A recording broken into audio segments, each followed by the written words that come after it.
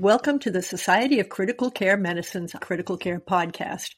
I'm your host, Dr. Margaret Parker. Today, I will be speaking with Heidi A. Smith, MD, MSCI, FAAP, on the article 2022 SCCM Clinical Practice Guidelines on Prevention and Management of Pain, Agitation, Neuromuscular Blockade, and Delirium in Critically Ill Pediatric Patients with Considerations of the ICU Environment and Early Mobility. PEDS PANDEM Guidelines is the nickname. This was published in Pediatric Critical Care Medicine in February 2022. To access the full article, visit pccmjournal.org. Dr. Smith is an associate professor of pediatrics and anesthesiology at the Monroe Carroll Jr. Children's Hospital at Vanderbilt. Welcome, Dr. Smith. Do you have any disclosures to report before we start? Well, thank you, Dr. Parker. It's a pleasure to be here today. My only disclosures are that I currently have NIH funding through NHLBI for a pediatric-specific sedation study. Okay, thank you. Heidi, would you start by talking about why it's important to have pediatric guidelines on pain, sedation, and delirium? That's a great question. And I was recently reading an article from one of our pediatric colleagues, really struggling with how to move forward on implementation of sedation per se in their ICU. This was just after the PAD guidelines came out for adults through SCCM. And the whole focus on an appropriate focus on having patients more awake and interactive while they are on mechanical ventilation for adult patients. And this team of clinicians were struggling with that, in that their toddlers and preschool-age children increasing potentially the risk of device removal, et cetera, as they were having them more alert, so to speak. So what is the right alertness for pediatric patients? And so the question really began of where do the PAD and the PADIS guidelines put us as pediatricians and pediatric caregivers? And I think that really highlights just one of the numerous very specific pediatric questions that only we can answer for ourselves. Our patients have such a wide variance of age, ability to communicate, from language and cognitive understanding, and then just social emotional health, and then the involvement of family and how that pertains to our patients as well. So I think that's just an example of the importance of being able to ask these questions for our patients and looking at outcomes that are more relevant to our patient population as well. So the old adage of children are not just small adults and adults aren't just big kids, I think that is so true and will continue to be true. And collaboration is always important. And there are some pieces of literature that will always be able to adapt to our various areas of specialty. But I think this is an ongoing legacy and will continue to be necessary to look at pediatric specific questions and answers. What specifically in the new guidelines do you think provides new insight for the pediatric critical care clinician? So I think one thing that actually a lot of adult clinicians may be surprised at is the focus on delirium that we have in the guidelines. And that really, to many of them, will be, well, that's somewhat old news. We've been doing this for 20 years now, so to speak. But I think it's easy to forget that it's only been in the last decade that we have been able to create and validate reliable tools for the monitoring of delirium at the bedside. We have had an explosion of delirium-specific medical literature in the last 7 years, speaking to delirium epidemiology specifically among pediatric patients. And from that, we've been able to demonstrate that there are specific risk factors for children to develop delirium, and also delirium is associated with very important outcomes, such as longer time on ventilation, longer time in the ICU, and even mortality. And so to speak that out into reality again, it's not to point out that pediatric caregivers that have had a difficult time kind of rationalizing what is delirium and how does it really pertain to my patient. I think the guidelines points out the answers of what delirium is, that you can and should assess for delirium at the bedside, and that it does matter. And that will actually, I think, be a, not surprise, maybe is a little bit too big of a word, but I think it will be an important foundation for many pediatricians and pediatric specific caregivers to transition their practice at the bedside. There's been a lot of focus on the use of antipsychotics in the treatment of delirium. How do the guidelines address this in children? So, this is a big question, and I think this pertains not just to haloperidol and atypical antipsychotics alone, but also just on the treatment of delirium. I think we all would love to have a magic drug, a drug that allows us to sedate as we would need to sedate, to protect a child, to provide adequate ventilation, and yet have none of the risks that are associated with those sedatives, including the development and duration of delirium. But that's not the case.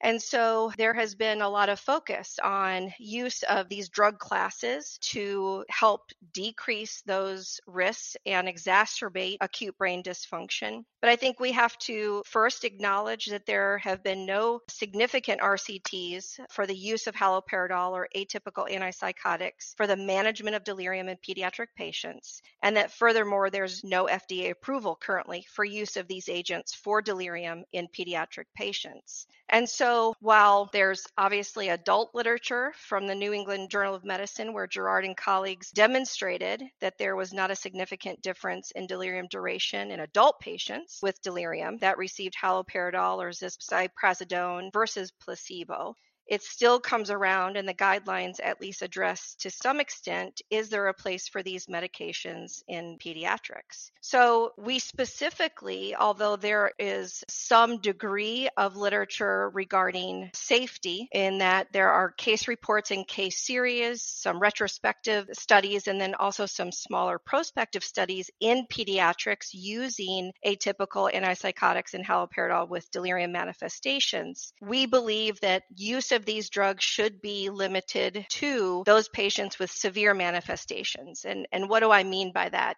When we speak about patients with delirium, all patients with delirium will have those core features. Specifically, you hear us talk about inattention and acute fluctuation or change from baseline mental status. But then each patient may differ with how they manifest acute brain dysfunction. So depending on if their excitatory or their inhibitory neurotransmitter systems are more dysregulated. So that's why you see these patients that might have hyperactive delirium or seem more agitated or combative versus patients with hypoactive delirium, which may seem more somnolent or just not quite engaged with family as normal. So these are the patients where the parents will say, this child is just not my child. Something is just not quite right, but we don't see that as being abnormal.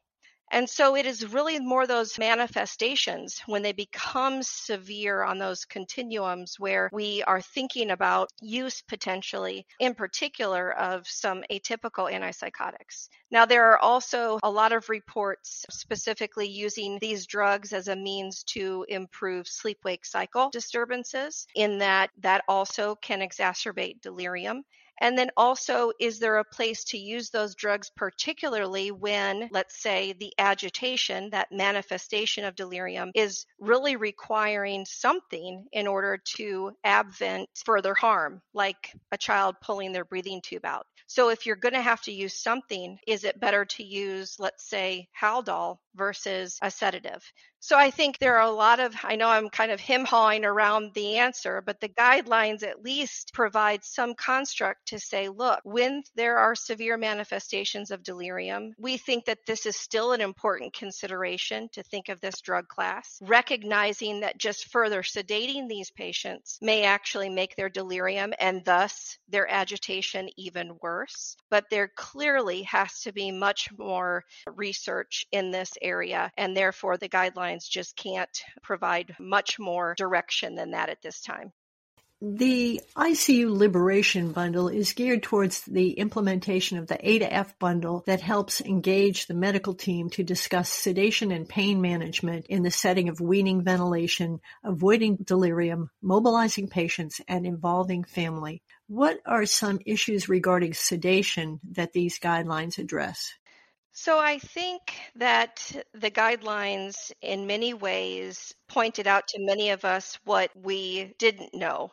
We recognize that there is a need to provide anxiolysis and comfort to our patients. That's a necessity, right? But the time of sedating in this belief that it alone prevents trauma or prevents memories of the ICU experience, that time has really come to a close. So this is where it is in between, where we think that there is a goal, there is a focus on allowing these patients to be more awake, more alert, decreasing that exposure to sedation with risk of obviously delirium. But on the flip side, we still have to figure out how do we best get them there? These questions of where is my patient now? Where do I want them to go? And then how do I get them there? And I think the guidelines do a good job of pulling us back to basics and saying we can ask all these questions, including choice of drug.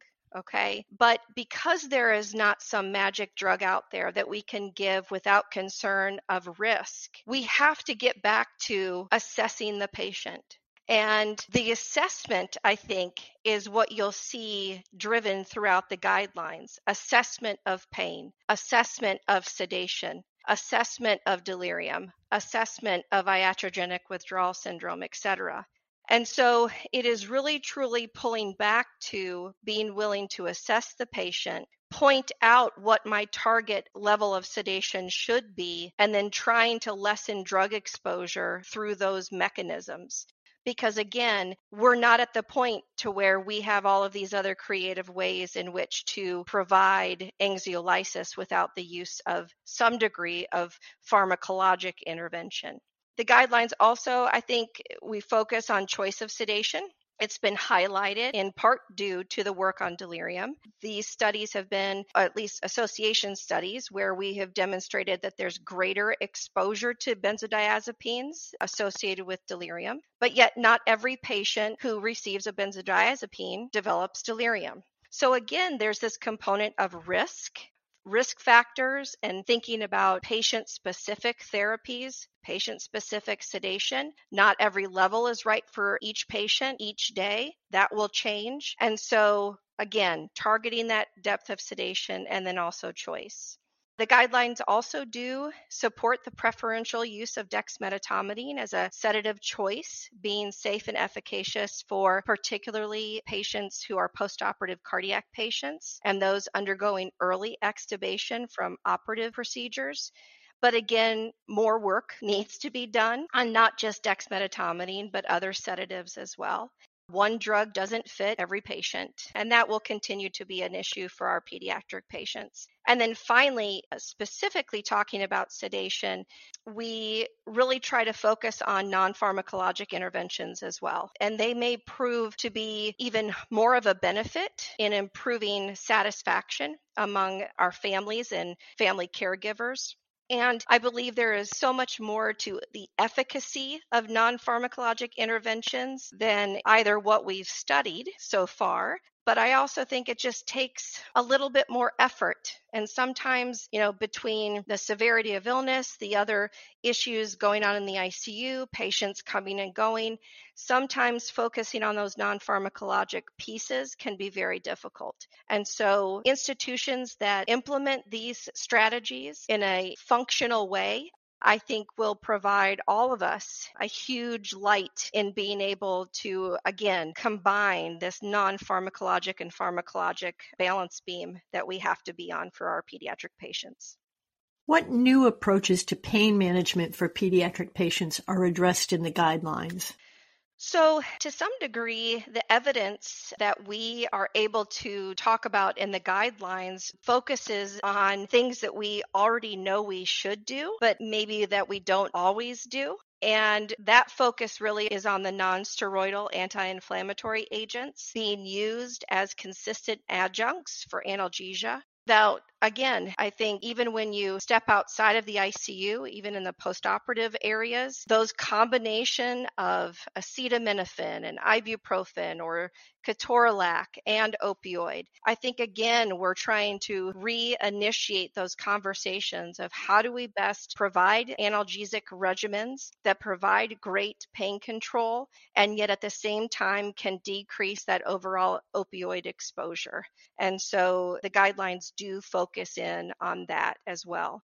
There's also somewhat of a highlight on, again, sedation and delirium, and that inadequate pain control can manifest obviously often as agitation. And if we think of agitation as a symptom, agitation can be a symptom of anxiety, it can be a symptom of pain, and it can be a symptom of delirium. And so if we think about, well, how are we going to tease those things out? At the end of the day, we always want to make sure that we are treating pain. Hence, we're come back around to this reassessment. So assessment of pain on a consistent basis, treatment, and then reassessment. And that reassessment piece is so difficult. And I would just take a moment to just step back and think about, because these guidelines focus so much on assessment, and knowing your patient, it comes back to the bedside nurse.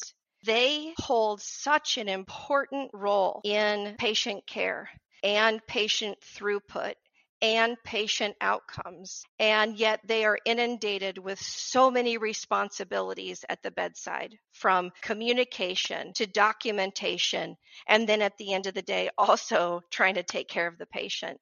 And so I continue to believe, and I think the group in general, even though the guidelines obviously don't specifically touch on this, is just how important it is to support the nursing role at the bedside, and how as we move forward as a community, that finding ways to better support them in doing either less documentation or having support for other people to document, or using more electronic medical record documentation to where our nurses can spend more time physically at the bedside with the patient, it just becomes so important.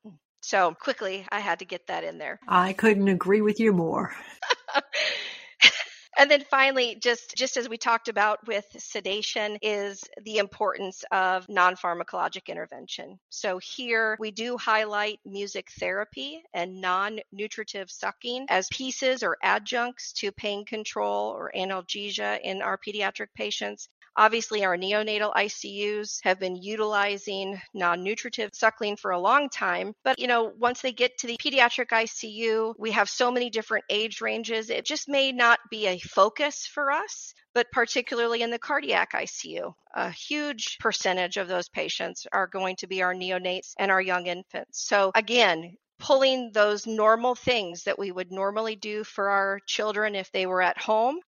It doesn't matter if they're at home, they're sick, they're in the ICU, they're anywhere else. Those very native manners in which we provide self-soothing becomes important. And so the guidelines do touch on that. We've talked about sedation and analgesia, but the management of these often requires the use of opioids and sometimes benzodiazepines, leading to iatrogenic withdrawal. What are the ways in which we can optimize monitoring and or management of iatrogenic withdrawal syndrome? I think one of the things that came to light as part of our literature reviews and the discussions that the subcommittees had on the task force was really a realization during this decade-long journey we had. We saw the initiation and the ramped up use of dexmedetomidine in the ICU.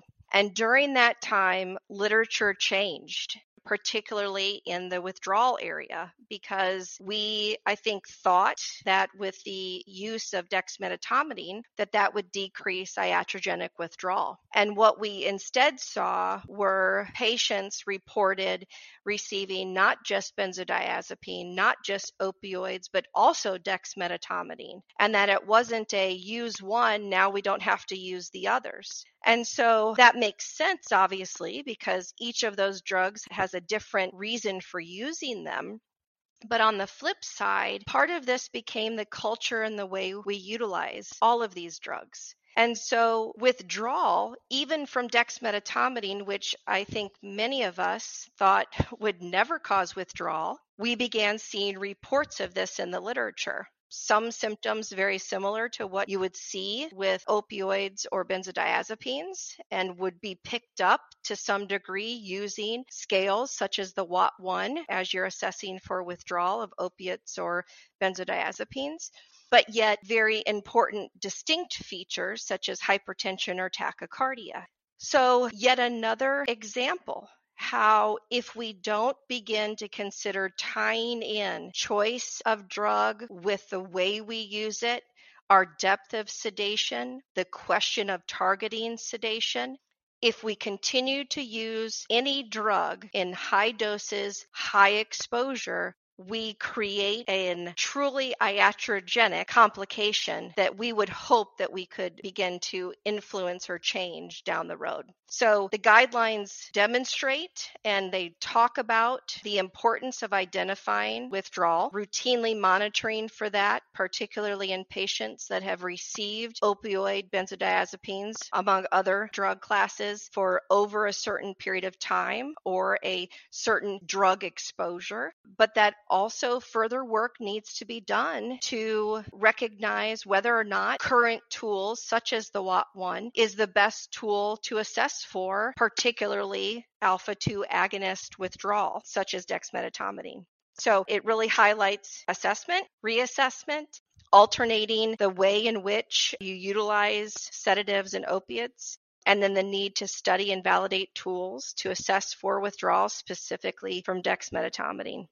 The PADDES adult guidelines touched on sleep and immobility. What are some highlights from the optimization of the PICU environment in the pediatric guidelines?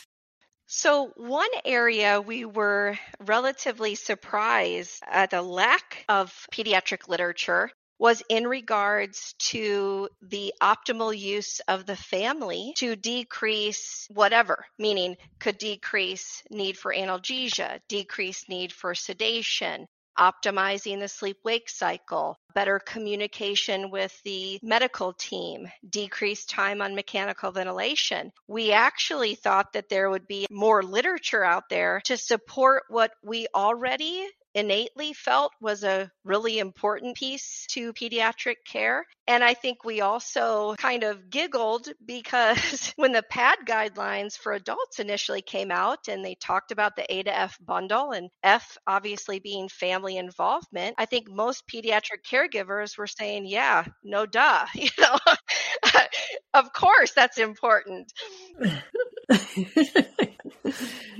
And yet, when you look at the literature, you would think we didn't already know that. And so I think, again, coming back around to, and this was somewhat of the story throughout the guidelines and the work that the task force did, is that we as pediatric caregivers, we do so many wonderful things. What we haven't done consistently, I think, is consistently publish what we're doing and asking questions in a very strategic way and working together. And it's gotten better and it's getting better. But nonetheless, I think those things still need to come to the forefront, which is why the guidelines also specifically focus on every single section. So from pain to delirium to early mobility, they focus on those questions that we were not able to answer because of the lack of literature. So while there is some evidence that family presence does decrease the amount of analgesia and sedation required, it's still not as robust to be able to give very strong recommendations of the how and in what way to best implement their presence. I think the other thing that we wish we could have spoke of more specifically, and I think many studies will focus on this moving forward in pediatrics, is the effect and impact of sedation or pain management on not just delirium, but long-term outcomes such as post-traumatic stress symptoms, both in the child and the family. And we've had some great data already, but those questions were not focused on in the guidelines. And I think the entire task force still feels like those are areas for future consideration. And then you asked about sleep and immobility. So coming back around to early mobility and sleep hygiene, I think those are hugely important areas for our ongoing research and study and to utilize those in the ICU.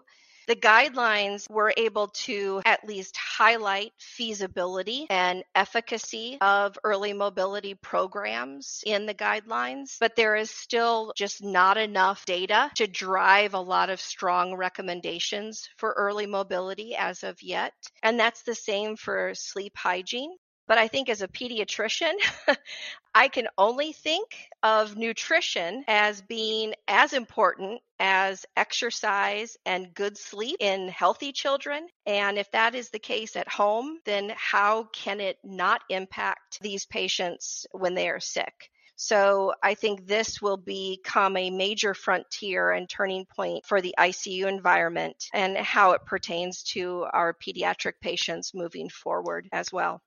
What recommendations do you have for units or institutions that want to implement the guidelines? So we have a very close relationship with ICU Liberation.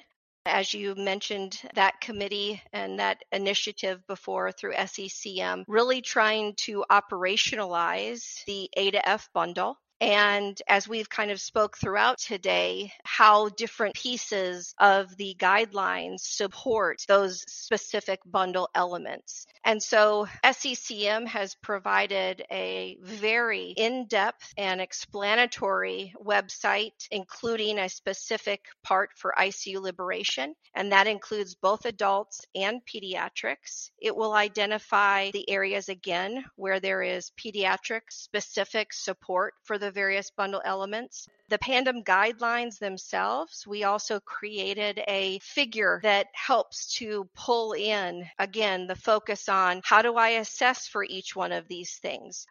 In what way should I manage these things? What would be first step, second step? What parts of these have strong versus conditional recommendations? So either the PANDEM guidelines themselves has some easy kind of way to reflect upon the recommendations, but then the ICU Liberation website, I think, provides an extreme amount of both education and also tools in order to implement many of these recommendations from PEDS PANDEM.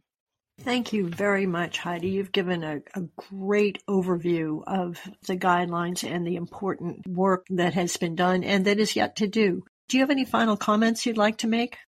I just so appreciate being part of this process. And I appreciate all of the hard work that our colleagues did on the task force, those that were able to stay until the end and those that were there for the conception of this guidelines task force. I would continue just to encourage people to continue to think about how important assessment and knowing your patient is. I think we all felt that throughout these guidelines, truly knowing where your patient is now, knowing where you want them to go, and then discussing how to get them there with a very diverse and interdisciplinary team by far will get us down the road farther and get our patients liberalized from both the mechanical ventilation and the ICU. So anyway, just keep on keeping on, and I so appreciate you all listening today.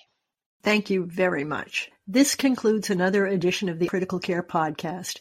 For the Critical Care Podcast, I'm Dr. Margaret Parker. Margaret M. Parker, MD, MCCM, is a professor emeritus of pediatrics at Stony Brook University in New York and is the director of the Pediatric Intensive Care Unit, ICU, at Stony Brook University Medical Center. She is a former president of the Society of Critical Care Medicine and currently serves as associate editor of Critical Care Medicine and senior associate editor of Pediatric Critical Care Medicine. In her role as associate editor, Dr. Parker conducts interviews with authors of pediatric critical care medicine articles and other pediatric critical care experts Dr. Parker received her Bachelor of Science and medical degrees from Brown University. She trained in internal medicine at Roger Williams General Hospital in Providence, Rhode Island, USA, and in critical care at the National Institutes of Health, NIH, in Bethesda, Maryland, USA. She spent 11 years in the critical care medicine department at the NIH, where she was head of the critical care section. In 1991, she accepted a position in the pediatric ICU at Stony Brook University and became the director of the unit, where she served for 27 years. Join or renew your membership with SCCM, the only multi-professional society dedicated exclusively to the advancement of critical care. Contact a customer service representative at 847-827-6888 or visit sccm.org/membership for more information. The Society of Critical Care Medicine podcast is the copyrighted material of the Society of Critical Care Medicine. All rights are reserved. Statements of fact and opinion expressed in this podcast are those of authors and participants and do not imply an opinion or endorsement on the part of the Society of Critical Care Medicine, its officers, volunteers, or members, or that of the podcast commercial supporter.